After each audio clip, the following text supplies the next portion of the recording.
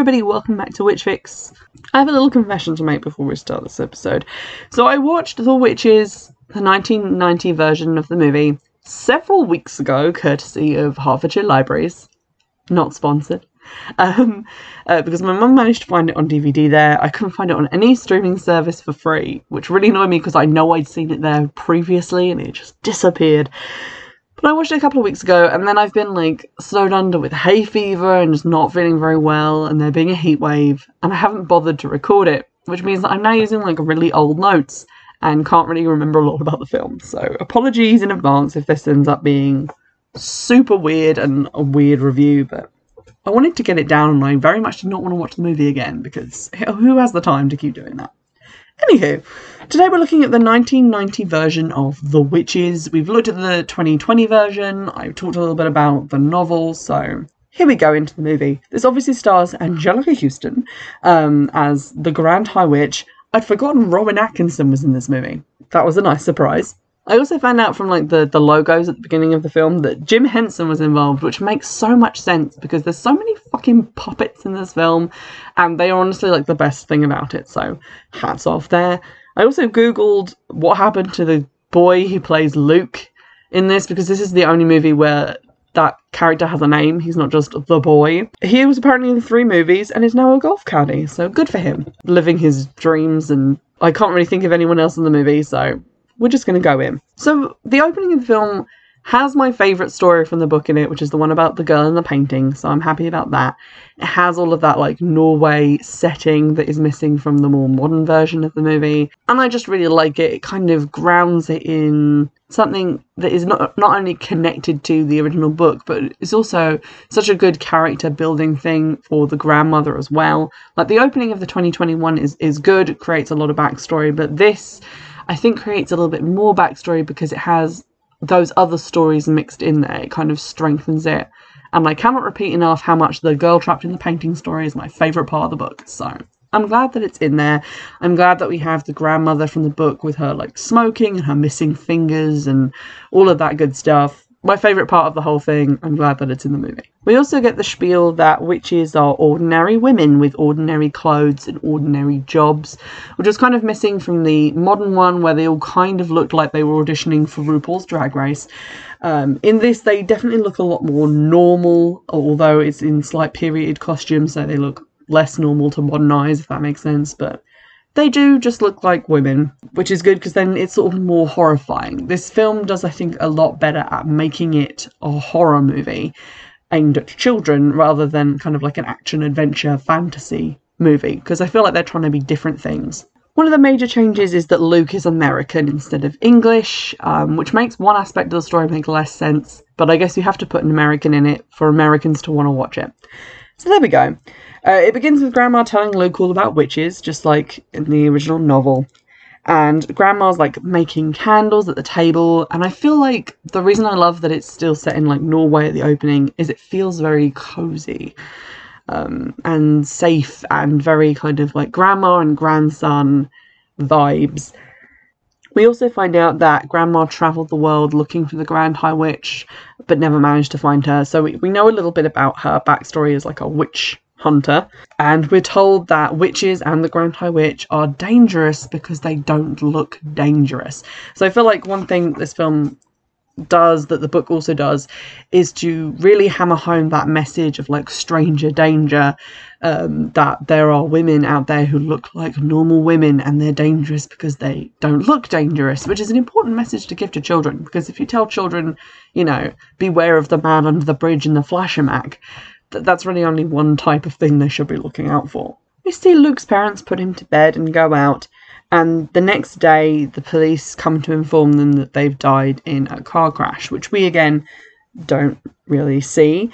Grandma then gives Luke a hug. They pack to go to England. Very similar to the book, this doesn't really deal with his mourning his parents, which is something that I think was handled a little bit better in the more modern movie. They go to England, which is where Luke's school is, and this is the thing that doesn't make sense anymore because he's American. Okay, so maybe his parents decided to send him to a British school for some reason, but it feels like just a weird way to have the rest of the book still take place where it's meant to, in an English seaside resort, when really doesn't make a lot of sense that they would go there. But moving past that, while they're packing and stuff to go, Luke hangs out in his treehouse, and a lady, or witch, tries to lure him down by offering him a snake, which is kind of a creepy thing, but I guess maybe small boys like snakes. I don't know. But yeah, she tries to like get him to come down, and it's a little bit creepier than the moments in the previous, like in the modern movie, because she kind of starts off being like semi-normal and then gets more and more insistent as he refuses to come down, and then just kind of vanishes. His grandmother gives him 2 mice as a present, which is nice. I like mice too. His grandma then has a funny turn and passes out, and is told that she has a mild case of diabetes. Okay, it said that she needs a holiday by the seaside, which I don't get how that would help you with diabetes, but sure. So there we go. We see Luke building a little assault course for his mice, and then they arrive at the hotel and do all the checking in business, and we see the Grand High Witch arrive. And there's an original character for this movie who is Irvin, Miss Irvin, who is sort of the Grand High Witch's secretary. She's a very dog's body-ish witch who's constantly like looked down upon by the Grand High Witch and made to feel inferior. The witches are dressed like 1980s housewives. There's a lot of big hair on show. And on the way to the elevator, the Grand High Witch taps on a girl in a painting and then kind of smiles and carries on about her business, and the girl fades away. So it's clear that this trapping a child in a painting thing is not a one-off. It's something that they make a habit of, which to me kind of cheapens my favourite element of the story, so I was not a fan. Luke then meets Bruno, who's the same like little fat English boy who loves chocolate. Nothing new here. And the manager, who's played by Rowan Atkinson, comforts a hysterical maid who says that she's seen mice, which are Luke's mice. And then Grandma threatens the manager about the mice and manages to wrangle it so that they're allowed to keep them at the hotel. There's this kind of like weird side story where Rowan Atkinson, the manager, appears to be having some sort of affair with one of the cleaning ladies and is like covering it up. And I just think it added like an interesting layer, because I feel like in the modern movie they didn't give Stanley Tucci a lot to do. He didn't really seem to have much going on outside of the scenes that he was in to make him more of a character, but in this he would. The grandmother recognises the Grand High Witch in the tea room, doesn't seem to like remember where from, but they seem to like recognise each other slightly. A man comes around to lay down mouse traps, and in the tea room, Grandma suddenly notices that her tea is very sugary, like the Grand High Witch has made it sugary with magic, which is obviously no bueno for her diabetes. You should probably also not be eating Kinder Buenos. Luke goes to the little ballroom to train his mice, and Grandma goes for a lie down and kind of falls asleep or into a diabetic witch coma or something. The witches then arrive and Luke has to hide behind the screen. This part is the same across both movies. Interestingly, and I never noticed this when I was watching the film, but I found it when I googled it to find some information about it. Some of the witches in this scene, or most of the witches in this scene, are played by men who they've just put wigs on. And it kind of reminded me of something to do with either Home Alone 1 or Home Alone 2, where they show a picture of his brother's girlfriend, and they didn't want to actually use a girl for that because they felt bad calling like a girl this, you know, ugly girlfriend. So they just got one of like the cast or crew's sons to do it in a wig and took a picture of him. So that made me laugh. The witches do the typical like wigs off, shoes off, you know, let's get some air on our itchy scalps. One of the witches dissents to the Grand High Witch's plan and gets turned to ash. She reveals the mouse plan, which is the same as it is across the book and other movie. Open a sweet shop, fill chocolates with mouse poison, turn children into mice. Money and profit. Bruno then arrives, and Bruno in this scene seems a little bit weirded out by everyone, which is what was missing from the modern one, where he just kind of walks in and like Anne Hathaway's been smashing furniture and incinerating people, and he just walks past all of it like, la-da-da-da-da, nothing to see here.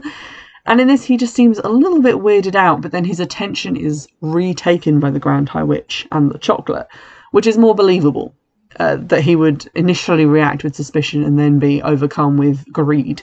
He then transforms into a mouse boy, which is incredibly disturbing. See 4 comments of puppets.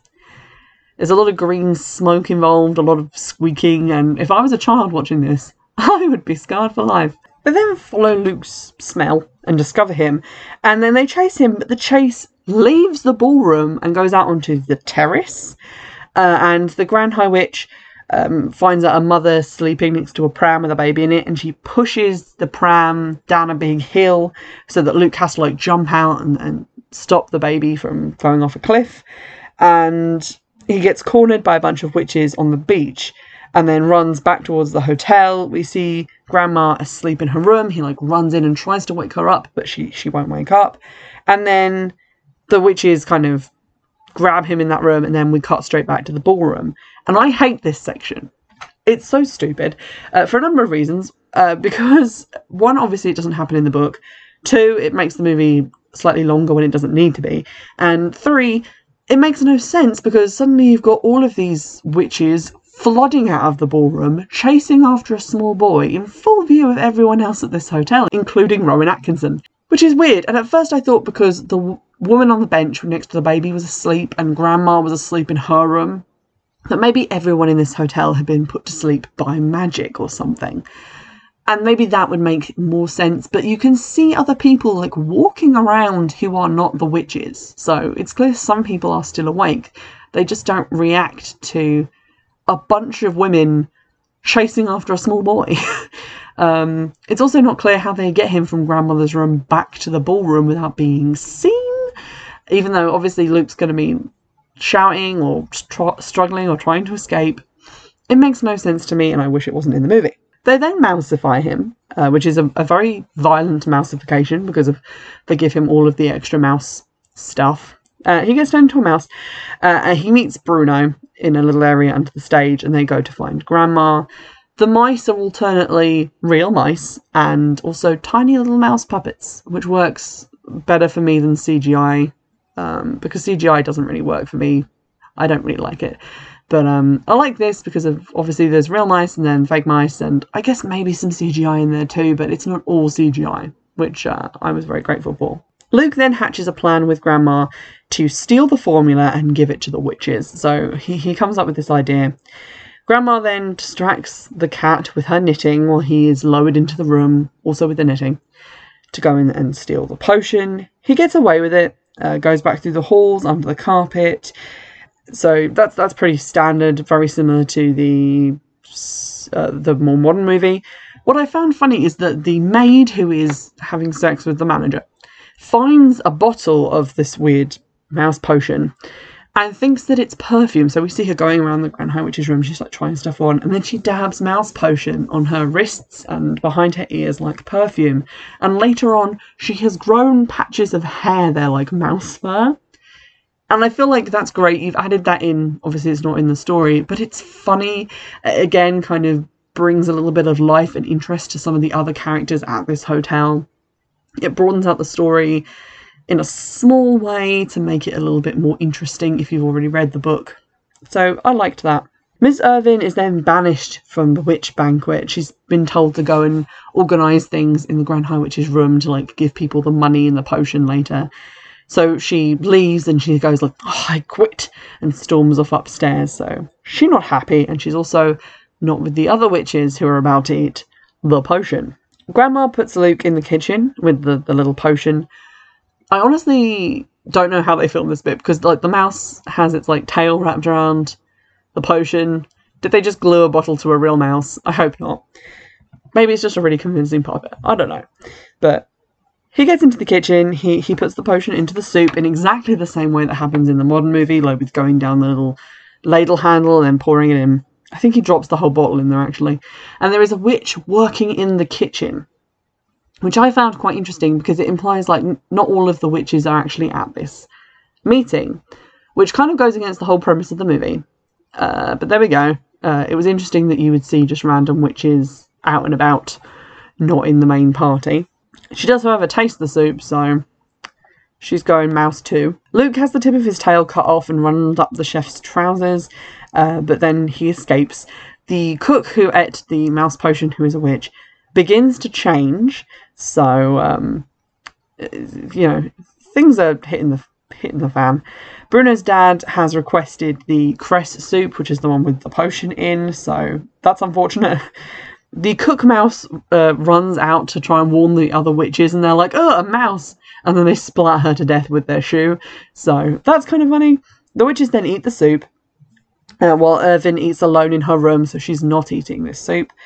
Grandmother gets hold of Bruno's dad's soup and just kind of like throws it, just gets rid of it, and then hands him Bruno, and then sends him to confront the Grand High Witch, because she's like, hey, that lady did this to your son. The transformation begins. All of the witches begin to like shake and turn into like weird, creepy, mutant looking rats. It's great. The hotel staff then attack them with like knives and cleavers and rolling pins. It's super violent. Again, this is a little bit darker than the more modern movie, where I think they just like put them in buckets or like cover them, or they get killed off screen or exterminated. I can't really remember, it's been too long. But yeah, you don't see like Stanley Tucci running around with a blood-covered meat cleaver hacking away at rats. So that was great. Grandma gets to give her little victory speech about getting all the witches. And then Irvin comes in to see what all the commotion is and is like, oh, wow. And then the Grand High Witch gets killed by Rowan Atkinson with a meat cleaver. Luke then takes a label, and I thought this was quite clever because it's like, it's not in the book, but it's something that a mouse could do. So he takes a luggage label with their address on it back to the Grand High Witch's room, and he ties it to the big case full of money and potion, so it will be delivered to their house. As they leave, we see Miss Irvin watching them from a window. Back in America, England, I guess England, let's just say this is the house they're living in England, we see Luke riding the like little model railway thing that he made for his mice. This is something that was brought across into the modern movie, like sort of similarly. And he goes to see Grandmother when he hears a knock at the door and the trunk being delivered. And he says he has a plan to track down all the witches in America now. So I guess they're going back to America, or they are already there and not sure, because they've done all the ones in England. And Grandmother and Luke then have the talk about how mice don't live very long. And Grandmother wonders if maybe a good witch could turn him back. So this kind of invents the existence of good witches, which is not something that was in the book. They then go to bed, and Luke's bed is in like a little doll's house, and very cute. We then see Irvin arrive outside, and she's dressed a lot fancier now and has her own car. She gestures, and like a beam of light goes through the window, hits Luke's doll's house, and it begins to shake and quiver. And there's a kind of very CGI special effecty thing where he turns back into a boy, breaking the doll's house. She then sends his mice up, floating to him, so that he gets his pet mice back, which I'm not really sure what happened to them, like, when they were at the hotel, but why didn't they take them home with them? Bad pet ownership. And she conjures his glasses back, which I think got lost when he became a mouse. So she's obviously this like good witch. She's come here to do this for them. Maybe just because they took out the Grand High Witch, so now she's in charge, or maybe because she's actually decided to be good. It's not really clear, but she is wearing white, so I assume that's movie shorthand for she's a good guy now, like the whole black hat, white hat thing. But I don't know why, because she was perfectly on board with this plan to turn all the children into mice previously, so there we go. She leaves, and they make this comment like, oh, maybe she's going to go turn Bruno back, so that maybe Bruno doesn't have to be a mouse anymore. And it's now the end of the movie. So I did some Googling, because I'd kind of always thought that was my favourite ending to the story, not the one in the book, which is basically the same as the one in the modern movie. Apparently Roald Dahl really hated this ending. Hated it. And when they filmed the end of the movie, they filmed both versions. Like the ending from the story, where it's just like he stays a mouse, and him and the grandmother are both going to die around the same time. And then this ending, which was a little bit more Hollywood, a little bit more happily ever after. And this version tested a lot better, so it's the one they ended up releasing it with. And Roald Dahl was not happy about this. So I kind of get that, like, you don't really want people to be changing your story. It's still kind of my favourite ending. It's not perfect because we don't really know why Miss Irvin went good, or if she even did. Because, like, when the Grand High Witch does that thing where she's, like, kind of taunting the little girl in the painting and making her fade away, Miss Irvin copies her afterwards, like she wants to be the Grand High Witch. She doesn't seem to have any moral problem with, disappearing / killing children. And yet at the end of the movie, she's suddenly, goody goody two shoes, I'm going to turn you back into a boy now.